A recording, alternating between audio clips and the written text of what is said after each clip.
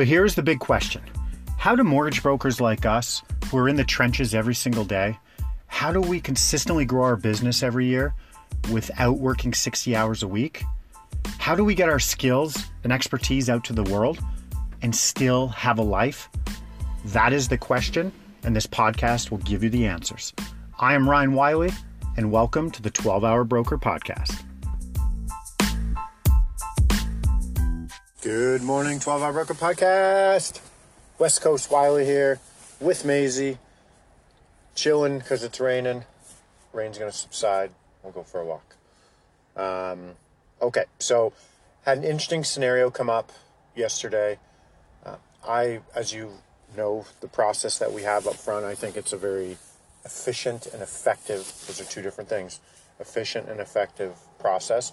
I'd put it up against anybody's process. I'm not saying it's better than everybody's, but I'm saying I don't know if there's one better than ours. Kind of the same thing there. But I'll give you an example, and I'm just talking about that pre-approval process. Okay, so very quickly, our process is response within an hour. Everything, we funnel everyone to a introduction through email, right? Everything through email.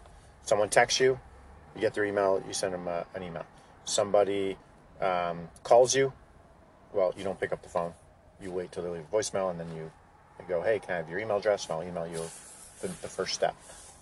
All your referral partners, you coach them into introducing you. Not, hey, I gave your number to, Tom Smith.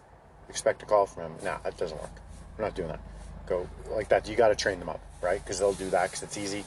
It's easier if you even give them a script or just have them use the same. So all of my referral partners have the same script when they introduce me. And then within 1 hour, we get back to them with a video, a link to a calendar, ask them to book a call, and they get to see our testimonials and our email signature. So big wow factor there, right out of the gate. First impression is big there, okay? So we do that. Then they jump on a discovery call. Then they show up for the discovery call. That discovery call, you're the gatekeeper. You answer, you go through your 10 questions you're looking for red flags. You're trying to establish a connection with them as well. Understand who they've talked to, where they are in the process. Your spidey senses should be out tingling, trying to understand, is this someone you want to work with? Do you want to let this person into your world and that you spend time with them instead of your family? Right? That's kind of the question you got to ask yourself. So after that, once you know their situation, then you ask them, send them an email for documents required. You'll know the exact documents you need based on what they're trying to accomplish and their current employment situation. Right? If you're asking the right questions, which you should. Then they come back, they send you the documents. And then once all those documents check out, then you pre-approve them. And then you build them the budget and you make them a video walking them through the budget, the proposal, okay? And you send them off. That's the pre-approval process. It is not a lot of time spent on our end. Very efficient. You deflect people. It's like these bullets coming and you just deflect them. So I had someone book a call. Didn't know who this girl was. Didn't know where she came from. She booked a call and she got the name of the referral partner wrong. That's why I didn't know. So I get on the call and I'm like, hey, so blah, blah, who's this referral? Blah, blah. I think so. We figured out who it was. Another story. I go, who have you talked to? Who else are you dealing with? Well, tried to find our previous broker that we dealt with 4 years ago. They switched companies. They're trying to find, haven't heard back. It's been a week. Okay. So you were referred along with someone else from this top realtor. I said, oh, okay, great. So I reached out to the other person. I kind of just reached out first, got an email back pretty quickly. And I've been back and forth, but they keep asking for all these documents. And what it is, this is a very well-known broker who runs a business doing very good volumes, way bigger than mine. And so I know the business. I know their model. And they run everything through Finmo. Right? Finmo, I love Finmo. Absolutely love Finmo. But what I don't like about Finmo, or I don't like how people use Finmo, is they just go, here's a link. Because it just takes over, because it does. You'll go fill out the application, and then based on what you fill out and employment-wise, it'll trigger certain documents to be requested through the online portal, and then this company will not come back and talk to you until you've sent in exactly all the documents. But there's like all the pieces of the story there. You don't even know what the client's trying to accomplish. And so what ended up happening here was let's say, she went through the online app. She never talked to a person on phone. It was only through email. And it took 2 days back and forth for communication. And then they'd send them to the Finmo app. They got there. They got to, which, like I said, Finmo's phenomenal. But I just don't like how it's being used here. And it triggered a bunch of documents. And there were 10 documents that were asked for. Well, I know, because I talked to her on the phone for 12 minutes, I know that she only needs 5 of those documents, max. The other 5 she doesn't need for the situation she's looking to do. And so she kept going, I don't have those docs. Why do you need those docs? They come back, we're not going to talk until you get those docs. And that's the short version of it. And so she was very frustrated. And she's like, it's nice to talk to somebody on the phone and understand your situation. And I said, okay, well, I'll absolutely work with you. But I need to know I'm your guy. And I'm the only one that's gotten on a phone call with you. I'm the only one. I've told you very quickly here what you need, how quickly we can turn around, if this is something we can do. And she appreciated that. She's like, it's just very nice to talk to someone on the phone. And I was stuck banging my head against a brick wall over here, and no one wanted to pick up the phone and talk to me. And so that was my process of being the gatekeeper and knowing exactly what to ask for document-wise versus someone else, the no doc, no talk rule. Saying, I'm not going to talk to you until you have all these docs that were generated based on how you entered the application. So if you enter the application in wrong, it's going to spit out docs you don't need. If there's a certain scenario you're looking to do, some of those docs might not be needed. And that was the case. This client was looking to do something very specific, but no one asked the question. Right? So there you go. That's like an example, and this happens all the time. It's an example as to why I think our process is the best process out there. I think it's tough to beat this process. It's very, very simple. Simple, it doesn't waste a lot of time.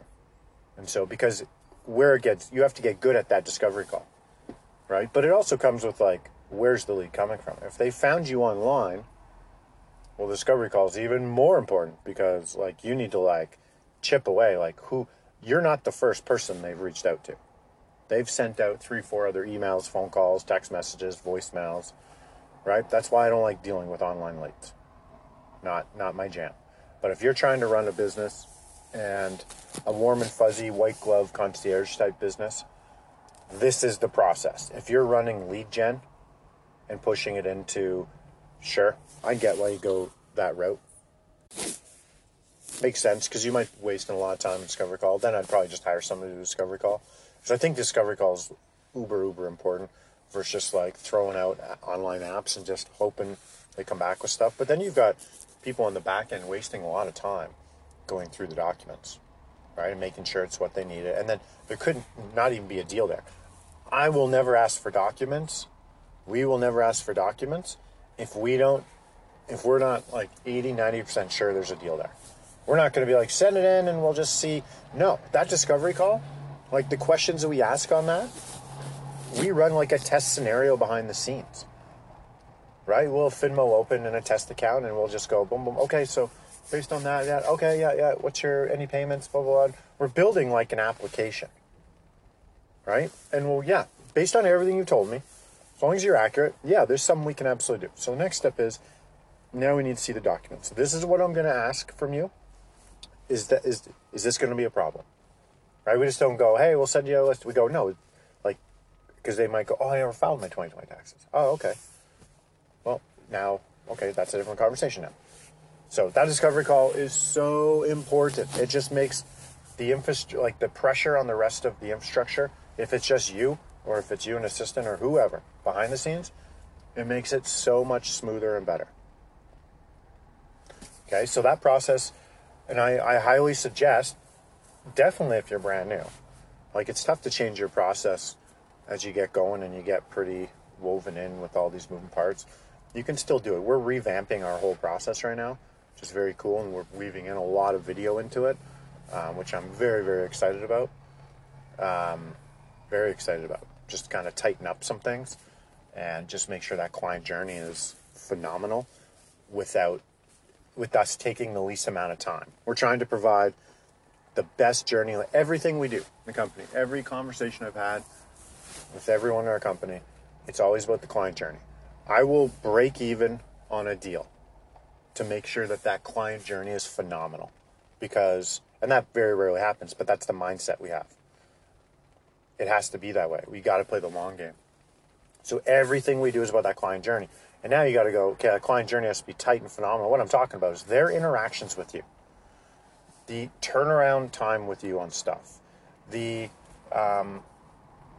impression how you make them feel, the impression you give them about you being an expert and first impression and whatnot, their trust in your ability, them always knowing where they're at in the process, right? That's a big one. Clients are like, I don't really know what the next step is.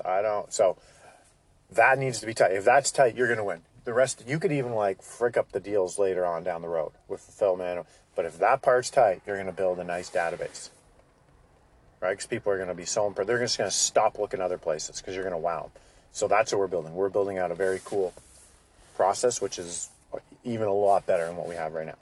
And we're going through that and spending a bunch of time and energy on that. But you need to have that mentality of the journey of the client. It's not about you. It's not about the lender. Fuck the lender. Sure, they're our partners and we have to protect them and blah, blah, blah. But it's not about them. It's about the client.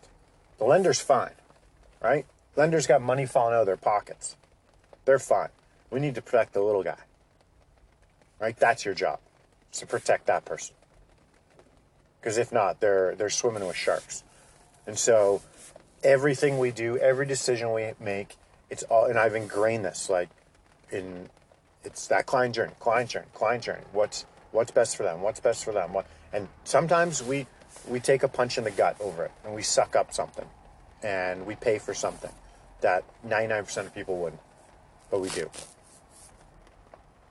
This was ingrained in me. I was a server growing up. So, I waited tables. Being a server, you typically work for a lot of different places. Just over the edge, right? You do. It's just the way it is. But there's only one place I worked that put the client, the customer, above everybody else. Regardless of what they were spitting in their marketing and this and that, there was only one place. And I'm not saying there aren't more. I'm saying the places I worked, which are probably 10 places, there's only one, and I'll never forget it, and it's the Keg. We all know the Keg. Steakhouse, Keg. So we had the power to make sure that meal, that night out was phenomenal. Even if they were just stopping in after work, even if it was whatever. Those circumstances didn't matter. But it was basically the point where a couple's out, they're eating. Hey, I'm coming by to do a quality check. Then the first bite, come do the quality check. How is your steak cooked? That's the biggest thing, right? I look at steak. Oh, they're like, it's fine. I look and no, it's medium well, and I know you ordered it medium. So I go, no, that's unacceptable. You pay really good money for this. I'm going to make it right. Okay, please, I'm going to make it right. So if you allow me, I'm going to take your plate, but I'm not just going to take yours. I'm not just going to take the steak and leave you the sides and no. And I'm not going to let your other person eat by themselves. Now that whole experience is done. So you know what? I'm going to take them both. We're going to rush this back to the chef, and we're going to have them cook you up fresh plates, and you'll be eating together in, 15, 16 minutes. Will you allow me to do that for you? Yeah, absolutely. Okay. We're going to make this one right. Come back. Boom. They're eating together. Oh, and by the way, your dinner's on us. We've got this. We're so sorry about that. And then it took another 20 minutes. And now you might be running. We got it. They gave us the latitude to do that. Right? They said and you have to talk to the manager and explain kind of what you want to do and blah, blah, blah. And you're like, yeah, okay. And then the manager would get involved and they'd say sorry. Sometimes the chef would come out. They had it dialed in. They were playing the long game because they knew that person, if they had an awesome experience, they might come back. If they had a terrible experience, they're going to tell 10 people. And that's going to spread like wildfire. Right? So I've always had that mentality, just whatever's right for the client. Right? Not the bottom line, the client. Because if you do that and that's what you focus on, much like I never calculate commission on a deal. Because once I start just thinking about it like that, how much you're going to make, and am I going to pay for this appraisal because they push back on some things, and I'm only making $2,700 after my split, and then that's 20. If you start thinking that way, all of a sudden your whole mindset's changed to transactional. This is transactional. You have to look at this as the CEO of a company. And would the CEO of the keg get into the nitty gritty on the numbers they're spending on one plate of food? Or do they just go, no, we want those people to like love their experience with us and come back and just do that. Go make their experience awesome. That's the mentality you got to have. And so spending time on that client journey and figuring that out, it's that same mentality. Okay. And so that's what we do. And we're improving it. And the proof's in the pudding. We just won out over this much larger company because their process, the client journey, wasn't there. And you can still run successful mortgage businesses, but I guess depends on what your definition of success is, right? If you want to grow a database of raving fans, then you go the white glove concierge style, like we're doing. If you want to just grow a database and just turn it into a numbers game, and you're hiring cogs in to come in and treat those people like, you know, they're just a number and it's transactional and do this and that, that's a different game, different business model. You can make money doing that, for sure. Just not my jam, not what we do. So, but there's a reason why we're so successful and our database loves us. So there you go. I wanted to share that story because I thought it was very important. Because sometimes you're just like, you get caught up in your own world and you're like, is this working? Like, and you just always second guess yourself on stuff. That's what you do as business owners, entrepreneurs. You're always kind of like self-assessing things. And this just confirmed, which I wasn't too worried about our client journey because I do think it's pretty good. This just really confirmed, and I heard it from the horse's mouth. Client going, wow, this is a way different experience than I had over here. And so I want to work with you, and I want this experience. And it's like, great, let's do it. Okay? So I hope that helps. Yeah, it's just cool to hear that. Okay, 5 texts today, kids. I got to go. Peace out. This is an I Love Mortgage Brokering production.